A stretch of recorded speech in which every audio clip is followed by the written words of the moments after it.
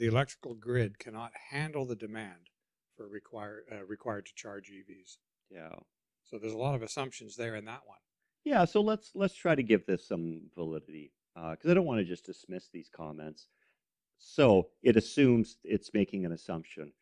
Let's say that everyone in the world, if we could snap our fingers, every car in the world, I think there's about 1 billion cars in the world, uh, were to be electric, and that all those cars, everyone goes home at 5:30 and plugs it into their DC fast charger.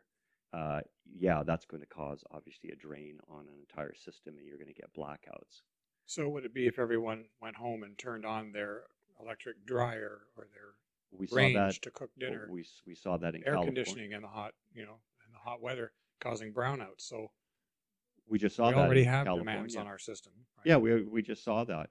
It that doesn't stop technology. So when air conditioning came out, I think it was in the late 40s, 50s, when air conditioning, nobody talked about, it's going to cause the grid to collapse. That never happened. So first off, that scenario is unlikely. So it's going to be slow and gradual that we're going to more and more people will switch to EVs. So we have to increase our total output, and we're doing so at about 4% a year. So if you measure what the output was in 1960 to what it is now, it's probably increased about 4% a year, right? So we're producing much more electricity to meet all those demands, and we're just finding new and innovative ways of doing that.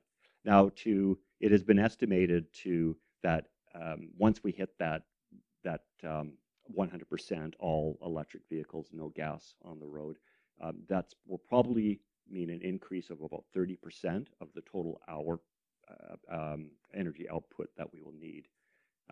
So at 4% a year, it's not going to take that long to hit the 30%. And that's probably will exceed the actual growth of EVs. And then there's a second component to that as well, and this gets back into the battery storage. So it's often a case that you can produce lots of electricity at certain peak periods of time. And what you do with that excess electricity? Well, this is where the secondary battery storage comes in, and so that's going to even out the grid. So there won't be those high demands placed on by plugging in your EV overnight. That's going to collapse the system, right? Because if the energy if it's from renewables, if the sun's not shining or the wind's not blowing, it relies on the backup battery storage, and that's why batteries are not going to end up in landfills, right? Because we can use them, remanufacture them, and then every household could have a backup battery storage, which is very, very likely. It's already happening. We're already seeing that. Tesla's invested heavily into their batteries, and other companies are starting to come up.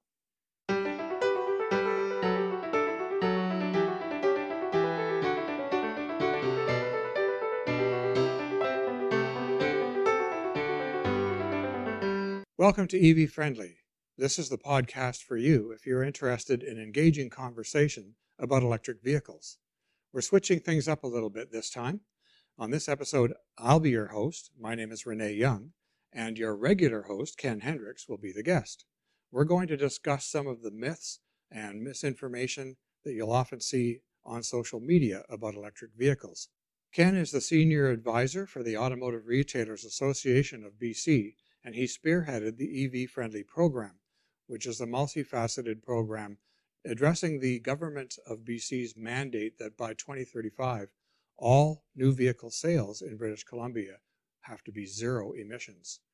So Ken, welcome to the podcast.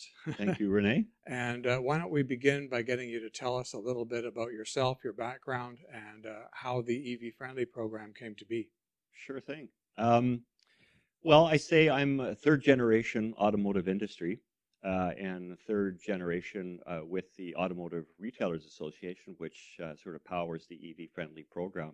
So my grandpa Myers came from Saskatchewan years ago as a mechanic, and he ended up opening up a couple Ford dealerships on the island. And then my father, Ed Hendricks, began working with him and went through the Ford and he ended up becoming president of the ARA. And then I guess it was just a natural progression. Family business just took over, and I became an advisor in with the ARA. And it was probably about 5 years ago that I began thinking about electric vehicles, and really at a time when I don't think anyone else really in the automotive aftermarket services industry, and what I mean by that is sort of anything that happens to that vehicle after it's been sold. It runs through a complete life cycle. Nobody was talking about it. Nobody was thinking about it. And it wasn't even really much in the press at that time, but I sort of picked up on that, and I thought this is going to be a transformative technology, and we need to be in the ground floor of this. And if we're going to hit these environmental targets, and it was sort of at that time that the government had come out with its more aggressive. At first, it was 2040, which I thought was quite aggressive at that time, and then they reduced it down to 2035. If we're going to meet those targets, they're going to have to start thinking more than just incentives on new vehicles. They have to consider the whole life cycle of that vehicle, and that's really the only way that we're going to build consumer confidence. We still have a long ways to go. BC has come out way ahead of this whole EV space. We're leaders in all of North America, not only just in uptake, but in the government support. And one of these programs, which is the EV Friendly program, which is designed to educate and instill confidence in consumers. Yeah, and so the EV Friendly program addresses the government or assists the government in its mandate by recognizing that the industry needs to be trained in order to be able to handle safely and efficiently electric vehicles. And so you've developed all these training programs that are online, and companies that do participate can become EV Friendly certified. Yep. And so this is the missing link in the chain, because at the time of the mandate, they basically all they had was incentives for the purchase of the new vehicles, not even used. That's right. Changed now. But they hadn't given any thought to what happens. Okay, what if you're successful and a lot of people do buy electric vehicles? Who's going to look after them? And so that's what the program. And people have legitimate concerns that weren't being addressed. This was new technology. They didn't understand it. They couldn't. And still, I don't think a lot of people could really describe when they get into their electric vehicle that they know how it works. And I think we have a pretty good intuitive grasp on a gasoline-powered vehicle, an internal combustion engine. And I think if you ask anyone on the street, what makes your car go, they might be hesitant at first, but if you press them, yeah, I get in and I turn the ignition and spark plugs ignite some gas and it pushes a piston down and so on and so forth. They have a basic understanding of that. And anyone who's been driving long enough, you know what it means to break down on the side of the road and, hey, I ran out of gas, or you can tinker around with your car. It's just not so with electric vehicles. And so there was just a lot of concerns. Are they safe was a concern. What happens to the battery? Are they environmentally friendly? Are they cost effective? These were all legitimate concerns that we wanted to address. And the best way to do that was going to educate industry. Industries had 100 years of fixing gas-powered vehicles. We've become very, very good at it. But that infrastructure that we built over that 100-year period just does not instantly transfer over to EVs. We have to begin building a new infrastructure with new skill sets, new training. And that's all what the EV Friendly is designed to do. And so it, as a program, offers industry the tools and resources it needs. And that's from training to the higher level business certification, which is called the EV Friendly. And another facet of the program is, of course, in educating the consumer and addressing some of the common misconceptions that are out there and the misinformation that's out there. There's a lot of that. So this series of podcasts is one example of how we've not only been educating the industry, but there's been information for the consumers. However, you still have the skeptics out there, and every time there's a news announcement or something that's pro-EVs or about a new government program, or they want to invest in this or that to do with EVs, there's always the naysayers that proliferate on the social media platforms and their comments. We've got a few of them here that we have picked up And on. they're okay. It's okay to be a skeptic. It's okay to question it, and just not accept things blindly. That's what we're here for, is to answer questions. We just want to do it uh, honestly and give the best information. We're not here to sell anyone an electric vehicle. We don't make here at EV Friendly. We don't make EVs. We don't sell them. We don't service them. Um, we just help people with the transition. Right. Um, Well, so some of the Facebook comments that we've picked up on, okay. I'll just read a few of them here. Some of Sure. them are, genuinely, are genuine, legitimate concerns. Others are just right out there in We left get a field. lot of them on the EV Friendly So channels. Yeah. you hear things like, "I'll never touch an EV as long as I live, LOL. They're plain and simply junk. Can we stop calling electric vehicles zero emissions and start calling them supreme polluters like they are?" And then here's one about towing. Yes, most tow trucks are diesel powered. Tow truck operators should charge double for handling dangerous electric vehicles that could erupt into flames if involved in a collision. One problem with EVs is when they erupt in flames, it won't go out until the battery is dead. Okay, that's the first. I have never heard of that. Gas or diesel vehicles can be put out with foam. No, false. Okay. EV is the biggest con job on the hardworking families and that they're financially struggling. I cannot believe the government is pushing everyone to get in debt for this plastic junk. EVs are a scam on the weak-minded, and the only way it works is if there are way less people. Okay. Well, that's just a random sampling. So let's dive into some of the actual concerns. I've heard that last comment. That's actually an interesting. Yeah, there's some common themes there. So we've captured what we think are some of the most common misconceptions, myths, or outright misinformation that's out there. So those were from our Facebook channels? A lot of them were actually, yes. So yes, you can follow EV Friendly on Facebook if you want to see more of those. Facebook and YouTube, and Instagram and Twitter. So we're on all the channels. So let's deal with some of these one by one. So the first one we have here is EVs are all part of a government WEF conspiracy. Oh, I like that one. So WEF stands for World Economic Forum.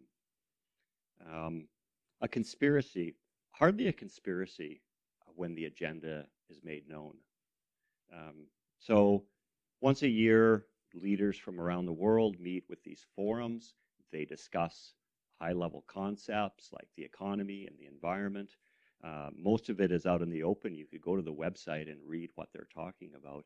There's some closed-door sessions and stuff. I know that the WEF, you hear about it in sort of the mainstream media and dialogue, and there's a lot of skepticism. I think it's right to question what some of these institutions are doing. I think that's actually healthy, but hardly a conspiracy.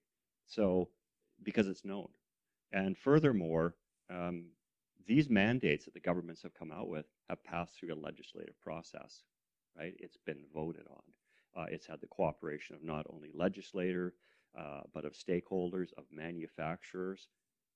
It'd be pretty tough to get all these people in a room and, hey, let's all coordinate this underhandedly. Probably not likely. Now, you may not like the outcomes. You may not like the ideas that are being expressed, but it's hardly a conspiracy. It's all out in the open. Yeah, well, if you reverse engineer most conspiracy theories and, try and establish, first of all, what is the mandate? Who stands to gain by doing this? And how would they get there? Like, faking the moon landing, for example, and all the thousands of people that would have been involved, and none of them had spoken up in more than 50 years, Anyway, I agree with you on that one. Here's another one. EVs are a fad, just like other alternative fuels that have been in the past. Okay, well that's a fair question. It's not really a question. It's more because natural gas never took off. I mean, they are in some commercial applications, but at one time it was touted to be one of the big It answers it for it vehicle emissions. was in the 90s. There's a lot of hope in around propane and natural gas in the 90s, and in fact, the ARA, the Automotive Retailer Associate, actually had an entire division dedicated called the Alternative Fuels Division, and there was a lot of hope in with that. I think later on, biofuels came out. You remember biodiesel was all the rage in around 2005, in around that time. These didn't work for a lot of various reasons. Um, they never really quite went away. They're not gone. They're actually still around. Natural gas is still with us. Biodiesel to a very limited. They really realized that harvesting crops for diesel was actually causing more damage because it's much better off to go for food than it is to go for fuel. But they're still around. In fact, in some ways, they may be making a comeback. And I've been hearing more and more about this talk. And the reason is because it is recognized that even with the accelerated growth of EVs, with the mandates, even at that 2035 point, only 50% of the cars on the road will be electric. There will still be 50% of those running on petroleum. And so the thinking is, well, let's bring back more natural gas. Let's start incenting those things. Because yes, eventually electric vehicles in 30, 40 years, everything will be electric. But let's wean ourselves off as much as possible, and maybe natural gas and propane can provide some alternatives. So But it's still around. yeah, but as far as EVs just being a fad, none of those were. Well, I guess in some you could make an argument that they were a fad, but they probably fizzled out for other Yeah. reasons. They Well, weren't just the popular thing of the day. there was so maybe 10 years ago you could make that comment when they were just in their infancy. I A few people had a vision. Certainly, someone like Elon Musk had a vision with EVs well before it caught the attention of anyone in government or other manufacturers. He certainly wouldn't have subscribed to that. And that's generally what it takes. It's just somebody with a vision driving it. I don't think you can say that now. There's just too much momentum behind this. Not only does it just have the support of the government, look at what manufacturers are doing now. There's not one manufacturer, unless they're very specialized in a particular vehicle, that is not opening up their production lines to electric. They are not a fad. It's going to take maybe a while to get there, but to say it is a fad. And then what's the alternative then? If there was something else underneath, if you could say, well, nuclear power is going to be the way, and that's going to replace EVs, I don't see that happening. There's some talk of hydrogen, and even Toyota is working on an internal combustion engine that utilizes hydrogen. But these are so experimental. There's just nothing coming in underneath. We have a climate crisis. That's undisputable, right? The degree to which that is it 12 years or is it 100 years? I don't know. But most people agree that there is a crisis and we need to solve this. And EVs are a way of solving it. I recently read some report that said that I think it was around 65% of people surveyed actually said that they do intend to purchase an EV sometime in the not too distant future. It's higher. It's 80%. 80. Okay. Yeah, that was a recent Angus Reid poll, and they're at various levels. There are the early adopters. They're ready right now, and then there's what you call the early majority, and that's sort of where we're breaking into right now. There's the late majority, and then there's the hardcore skeptics. And the skeptics, the people say, I will never buy one, are fewer and far between. They're only about 20%. Now, the early adopters, they've already come in. They have their vehicle. The early majority, one of the biggest problems with them is finding the vehicles right now. And that's really limiting the growth somewhat. But mm-hmm. Here's one of the popular ones by the naysayers. Used EV batteries will all end up in landfill because they're not recyclable. Oh, completely false. They are not ending up in landfills, they're worth too much. Batteries are the most expensive component of a vehicle. So when recyclers get them, they have a high yield. There are concerns with much older batteries, and this can be a concern when battery chemistries change, because it's rendering something that's 20 years obsolete. Um, and because cars have such a long life, a car made today, well, it doesn't mean that that technology is even going to be viable in 20 years. So, so there is some concerns with the older battery chemistries. Um, they're not ending up in landfill, but we do need to sharpen up our recycling processes, and there are challenges with that. And the government is responding. There are models such as extended producer responsibility programs, or there's other voluntary programs that manufacturers can engage in to take back those batteries. But yeah, they're not ending up in landfills at all. Yeah, and the industry is adapting. As part of the EV-friendly auto recycler training, does deal with this, how to properly store them, and how to and they're responsible as well. Industry is much more responsible environmentally than it was 30 years ago. BC was actually champions in the environmental responsibility. BC was one of the first in North America to come out and start regulating and licensing automotive recyclers.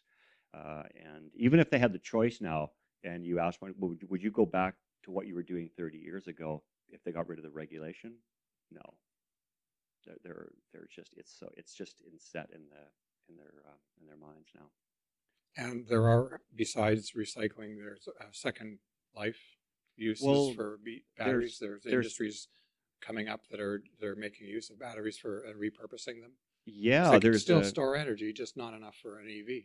Well, there's a high demand, and it's probably in one of your questions about the second life battery. So when a recycler ends up with a battery, there's a number of things that they can do with it, and it depends on what the state of health of that battery is at that time.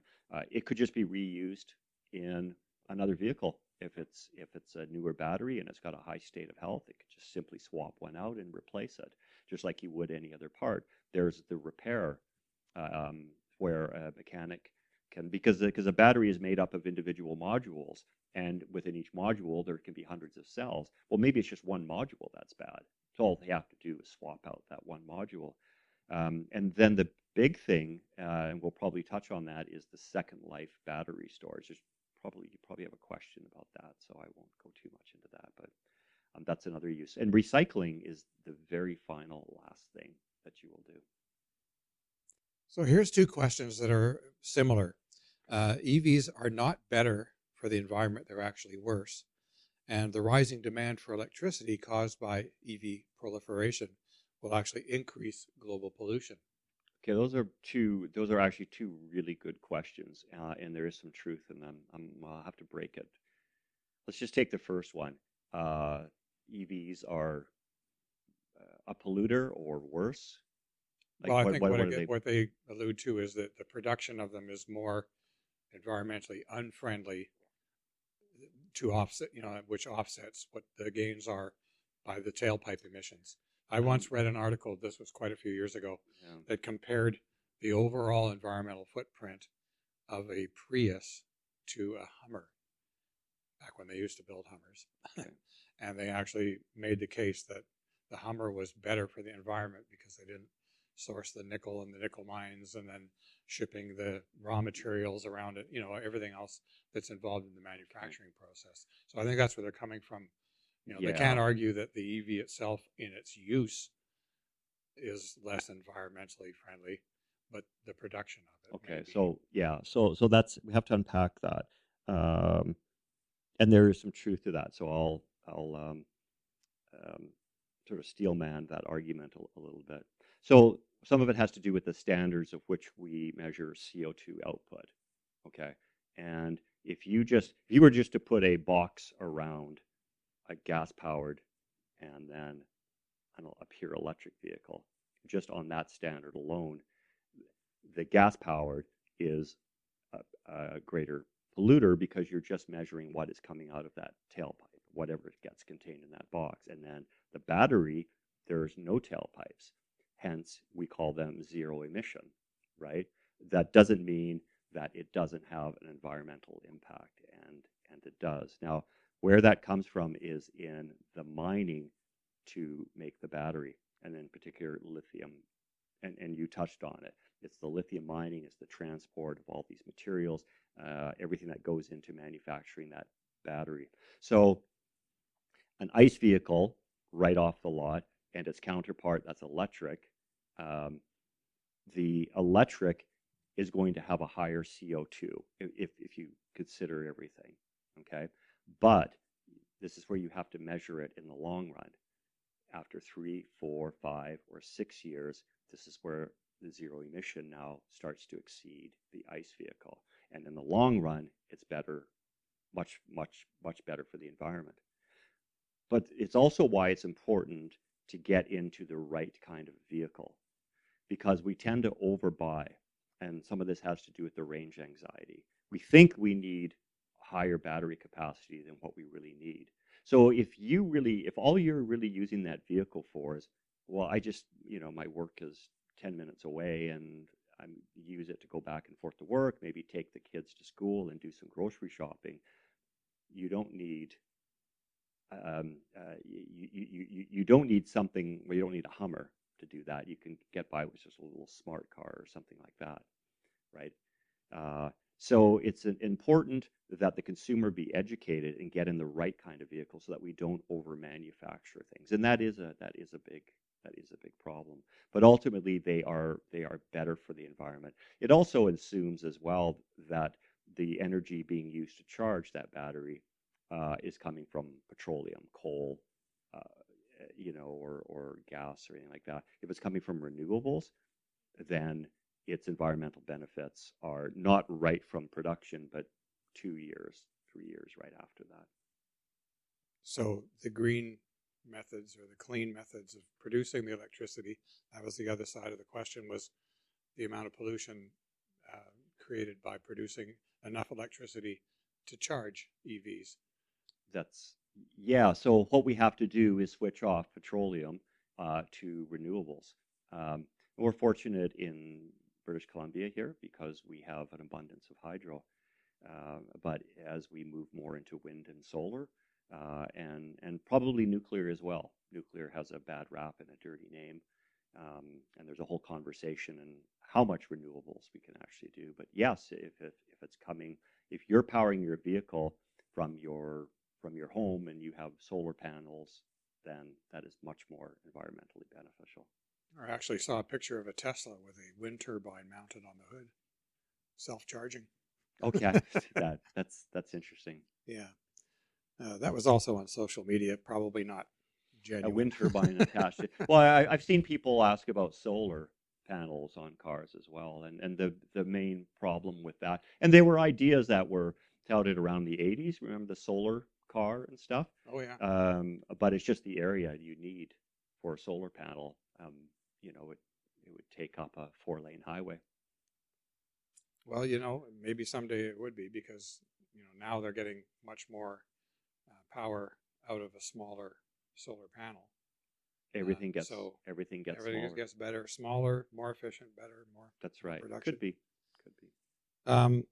You hinted about the mining of lithium. Yeah. One of the common comments is that there's not enough lithium in the world to manufacture all the batteries that we'd need to convert the fleet to electric vehicles. Well, with anything, yeah, there's a grain of truth in that. Just like there's a limited amount of oil, you're going to eventually run out, right?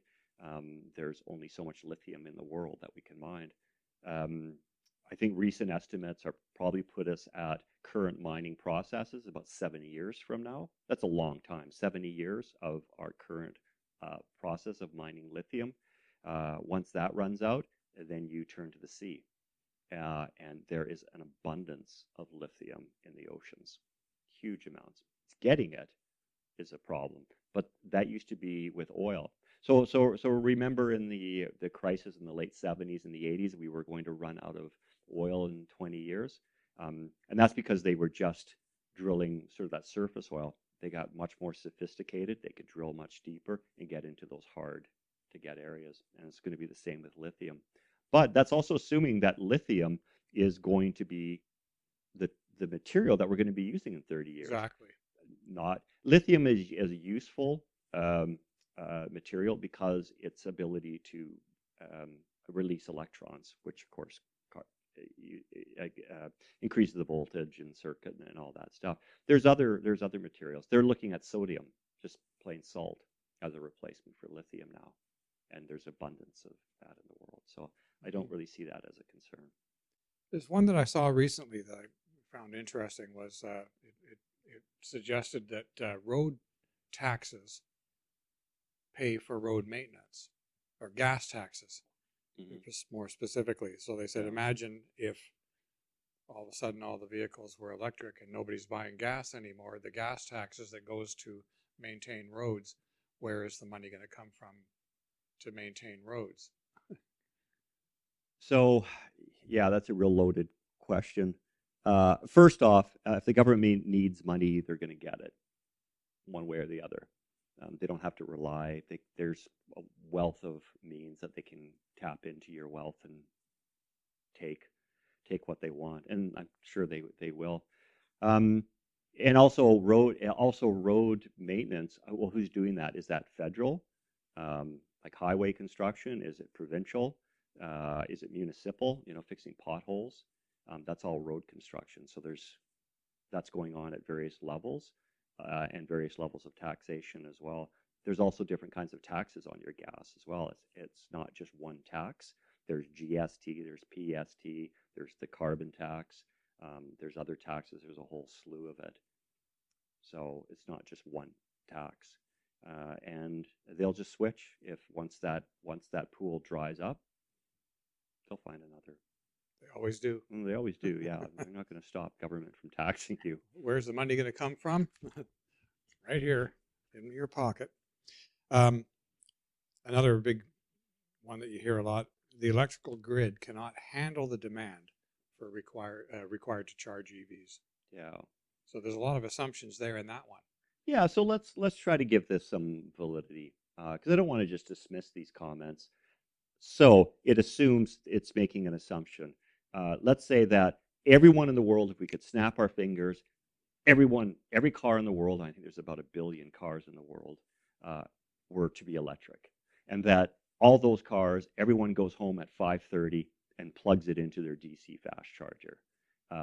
Yeah, that's going to cause, obviously, a drain on an entire system, and you're going to get blackouts. So would it be if everyone went home and turned on their electric dryer or their range to cook dinner? We saw that in air California. Conditioning in the hot weather causing brownouts. So we just saw we that already in have California. demands on our system. Right? Yeah, we just saw that. That doesn't stop technology. So when air conditioning came out, I think it was in the late 40s, 50s, when air conditioning, nobody talked about, it's going to cause the grid to collapse. That never happened. So first off, that scenario is unlikely. So it's going to be slow and gradual that we're going to more and more people will switch to EVs.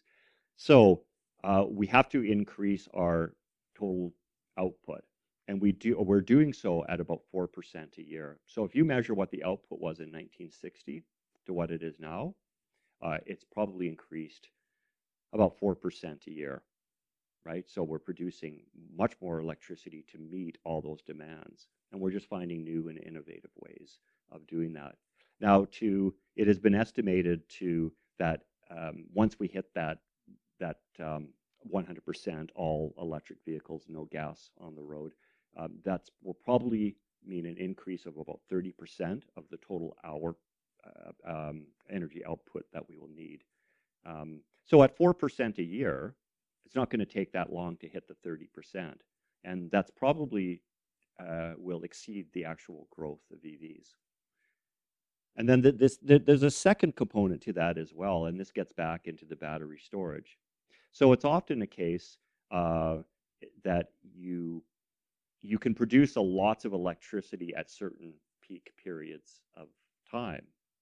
And what you do with that excess electricity? Well, this is where the secondary battery storage comes in, and so that's going to even out the grid. So there's not there won't be those high demands placed on by plugging in your EV overnight. That's going to collapse the system, right? Because if the energy if it's from renewables, if the sun's not shining or the wind's not blowing, it relies on the backup battery storage, and that's why batteries are not going to end up in landfills, right? Because we can use them, remanufacture them, and then every household could have a backup battery storage, which is very, very likely. It's already happening.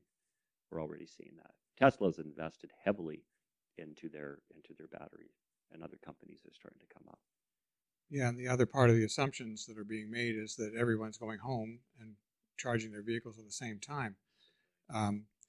Most vehicles or most drivers, drive less than 50 kilometers a day, and the capacity of the average battery, let's say, is 200 kilometers. So you're not going to have to charge your vehicle every single day. You don't gas up your car if you have an ICE vehicle every day. When you fill up the tank, you're usually good for, depending on how far you drive, but say you use that 50 kilometers a day benchmark, you're going to get almost a week out of it, if not more. Yeah. So, people will be coming home and they might not need to charge their vehicle, at that particular, all at the same time. So, yeah. And every day. So another common one is that EVs are dangerous because the batteries overheat and catch fire. Well, they can. So the batteries can overheat and they can cause fire. That statement is true, but certainly no more than gas engines. In fact, considerably less. In fact, they're quite a bit safer than gasoline engines, which can ignite at a much higher rate. Then to say they're dangerous, well, fire in general, any fire can be dangerous. But you're probably at a greater risk in driving your gas car of that catching fire than you are of an EV. And EVs have the battery management system that includes regulating their temperatures. Yeah, so they do come equipped. They're all computer controlled, and they monitor whether it's getting too hot or getting too cold. Accidents do happen. They don't explode. So a gasoline engine can explode on impact. You remember the old Pintos, right? If you get rear-ended, and that was always a big scare, especially if you had a Pinto. I think I remember having a Pinto. Oh, really? Yeah. And you lived to tell us about it. Yeah, that's right. Yeah, and they even those were rare, but they recalled a bunch. And they've had problems with certain batteries, like with the Chevy Bolt. There was a problem with the individual cells. It was the tab. That was, I think it was interfering with the electrical symbol. And it was a simple fix. They just had to recall them all back and then remanufacture the batteries. So there's always an element of risk, but far less risk than with a gas engine. And there's also usually telltale signs because they just don't burst into flames. There's generally, it starts off with some smoke. It will be emitted, a hissing sound or anything like that. And if you are aware of that, pull over, call the fire department immediately. Mm-hmm. So when we do hear of these EV battery fires, it's first of all rare, and secondly, we're hearing about it because it's sensationalism in the media. It's just not news if an ICE vehicle catches fire, because they do. No, they do every day, but no, you don't hear about it. You don't read about it in the paper. You don't see it on Facebook because it's just not newsworthy. But if a Tesla catches fire, yeah, it's going to hit the front page. Yeah, because they want to say, hey, see, there's proof. That's right. That's right. Yeah. Yeah. Another common misconception, or maybe there's some validity in it, is that EVs are more expensive than ICE vehicles. Now, that may be true if you're looking at just the price tag of a EV and a very similar model, from the same manufacturer, maybe. The EV is probably going to be a little more expensive. Mm-hmm. But if you look at the bigger picture. Yeah, so the first thing is when you say something's expensive, that's always relative to what your pocketbook is, isn't it? You can either afford it or you can't. And then total cost of ownership is really, it's one factor, but is not the factor. If all we did was look at cost, we would all be driving 90 Honda Civics, wouldn't we? Right? But there's so many other factors that go into our purchase decision. So the upfront cost right now is, as you compare it to a similar like-kind model, is more expensive, and that's just due to the production costs. The manufacturers are opening their production lines. That's economies of scale. They can't make as many, and this is why we have the government subsidies now to bring them down. Now, in total cost, though, and if you just want to look at the cost, the total cost of ownership is actually considerably less for an EV. The upfront cost is more, but even if you calculate in with the depreciation and maintenance, and you look at over the span of a few years, that EV is going to be considerably cheaper. And they've done studies with us. So they've taken two like-kind models, one pure EV, another gas-powered, and they took it over a span of 8 years, measured, well, what has been the cost, total cost to drive that vehicle, and the EVs all came out ahead. Now, it didn't go beyond 8 years. It didn't take it to the 20-year mark or anything like that, but we could probably assume that similar trajectory. Well, that was one of the other questions, was that EVs are more expensive to repair. And if you look at each individual repair bill, there may be some validity there because the parts may be a little more expensive. It depends on what they are. But the basic repairs and maintenance are pretty much the same. They have brakes, they have tires. You know, the maintenance is pretty much the same as a ICE vehicle. But if one of the electrical system components fails, yeah, they can be more expensive. Or, well, if you have to replace the battery, of course. Yeah, I mean the parts are just going to be naturally a little more expensive. Again, it comes down to economies of scale, and there are some horror stories like with the batteries, for instance, where somebody posts a $22,000 bill of a battery for a Tesla. These are the outliers. Again, they're very rare. Tesla batteries are some of the best batteries in the world, and they can last up to about 20 years, or at least projected. They haven't even been around for that long. And they still require maintenance. It's a misconception that, well, you never have to take it into a shop. That's false. You actually have to be on top of it, but they don't require regular oil changes and things like that. So you have a lot of reduced expenses with that. So overall, they're just cheaper to maintain. What about the argument that a lot of people will be put out of work if EVs proliferate? That is a good question. Every new technology, you have winners and losers. Some people are going to lose, but you're also going to create a lot of jobs as well. And this technology is no different. And in the short term, and in some industries, it could actually create more jobs. And here's why: currently we have two technological streams that's in production. You have your traditional gas-powered vehicles that are still being manufactured, and given the lifespan of 12 years per vehicle, they're going to be around for a considerable amount of time. And then we have EVs and the follow-up, which is automation, and that's a completely different beast. And they require different skill sets and different training. So is that job going to split into two? So you now have two jobs, not one. Right, so it splits into two streams, which is probably more likely rather than taking that traditional mechanic and thinking that you're going to retrain him and he's going to become your all-purpose guy. And even in small shops, you're seeing if they have a staff of 4 or 5, you have that one tech, and he's the EV specialist because he's been specialty trained, right? So in a sense, it's going to, in the short term anyways, create more jobs because there's always the fear of automation. In every industry, it is going to eliminate some jobs, but it creates other jobs. Well, there was a related question about, that if you buy an EV, you're not going to be able to take it to your traditional local garage that you may be familiar with because they won't know how to fix it. But that is why the EV-friendly training program exists, right? It is. One of our mission is to provide the tools, resources, and the training out to a lot of these independent shops because they're needed. We need them. But they've been operating under an infrastructure that's taken 100 years to build. And it wasn't always like that. There were no mechanics. There were no mechanical shops in the early 20th century. People used to get their cars fixed at bicycle shops. and that's where you took your car. And then we just started to see the proliferation of gas stations.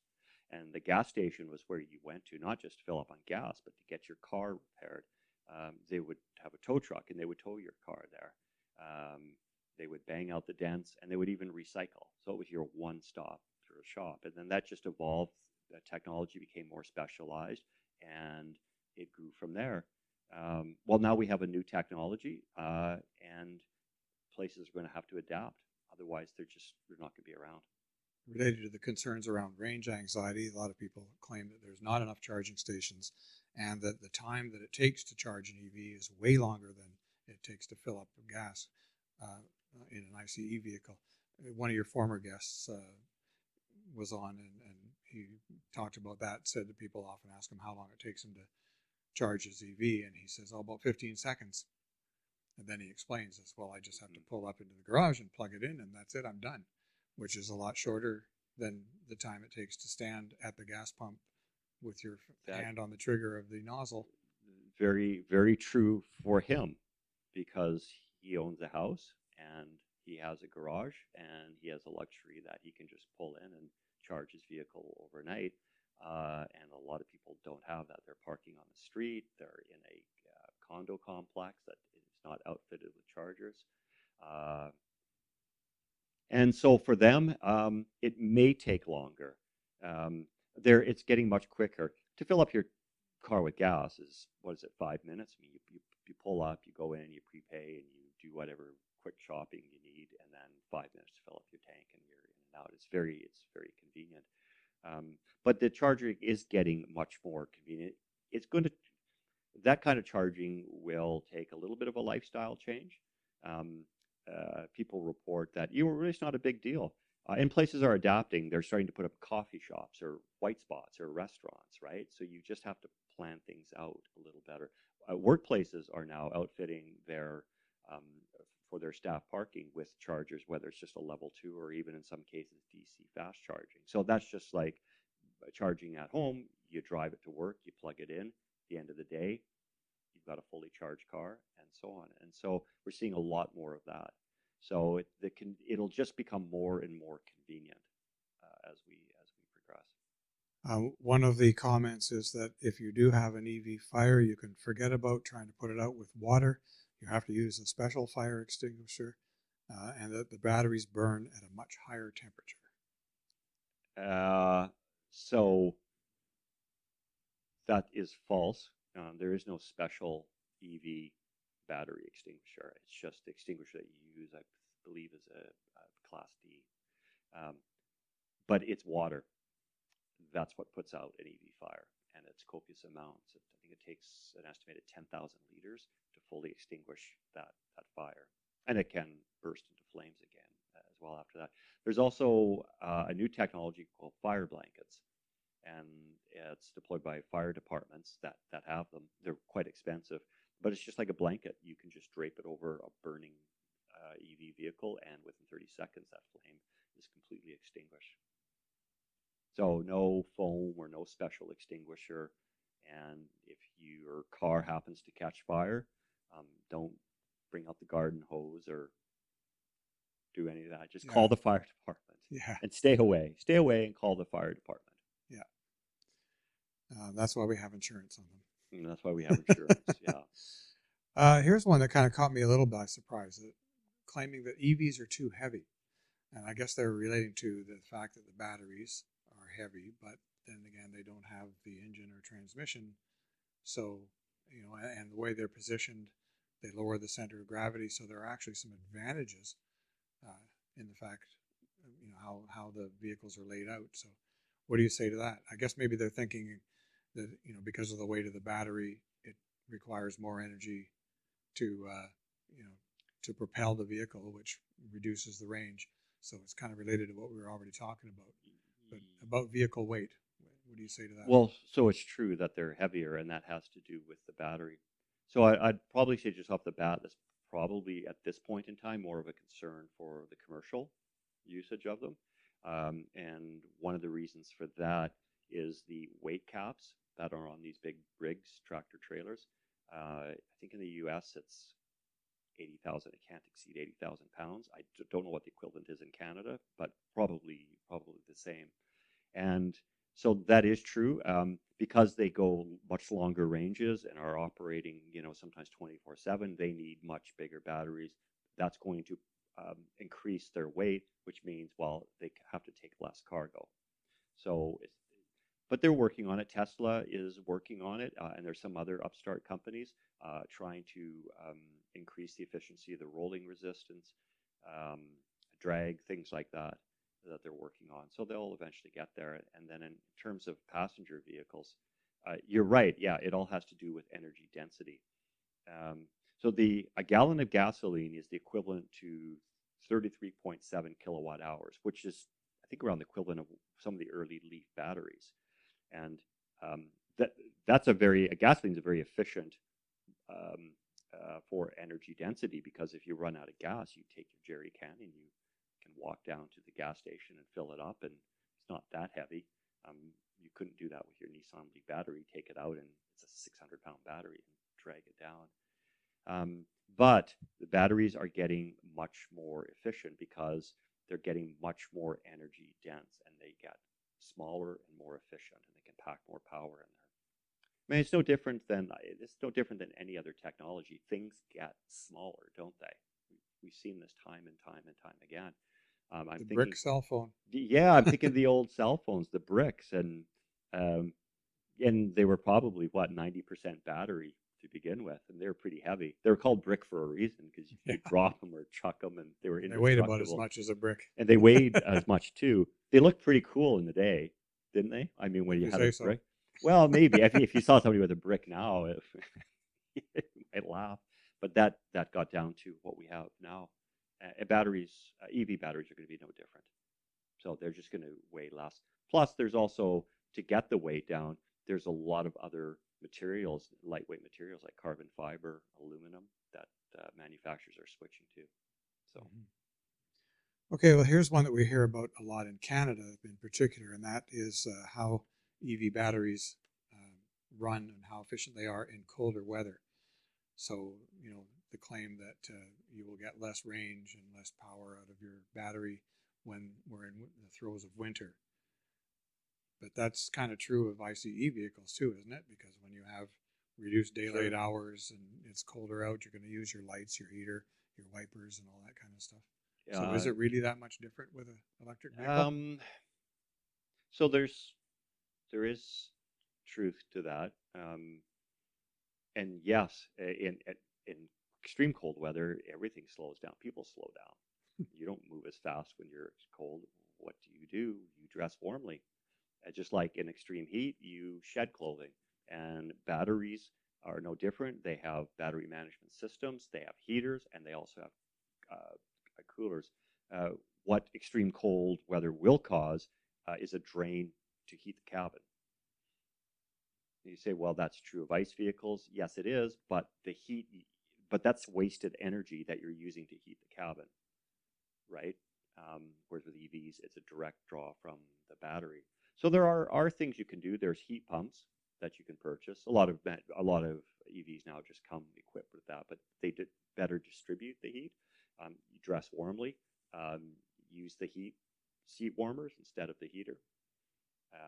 But it can be, I think it's up to about, at extreme cold, you can get up to a 40% reduction in efficiency.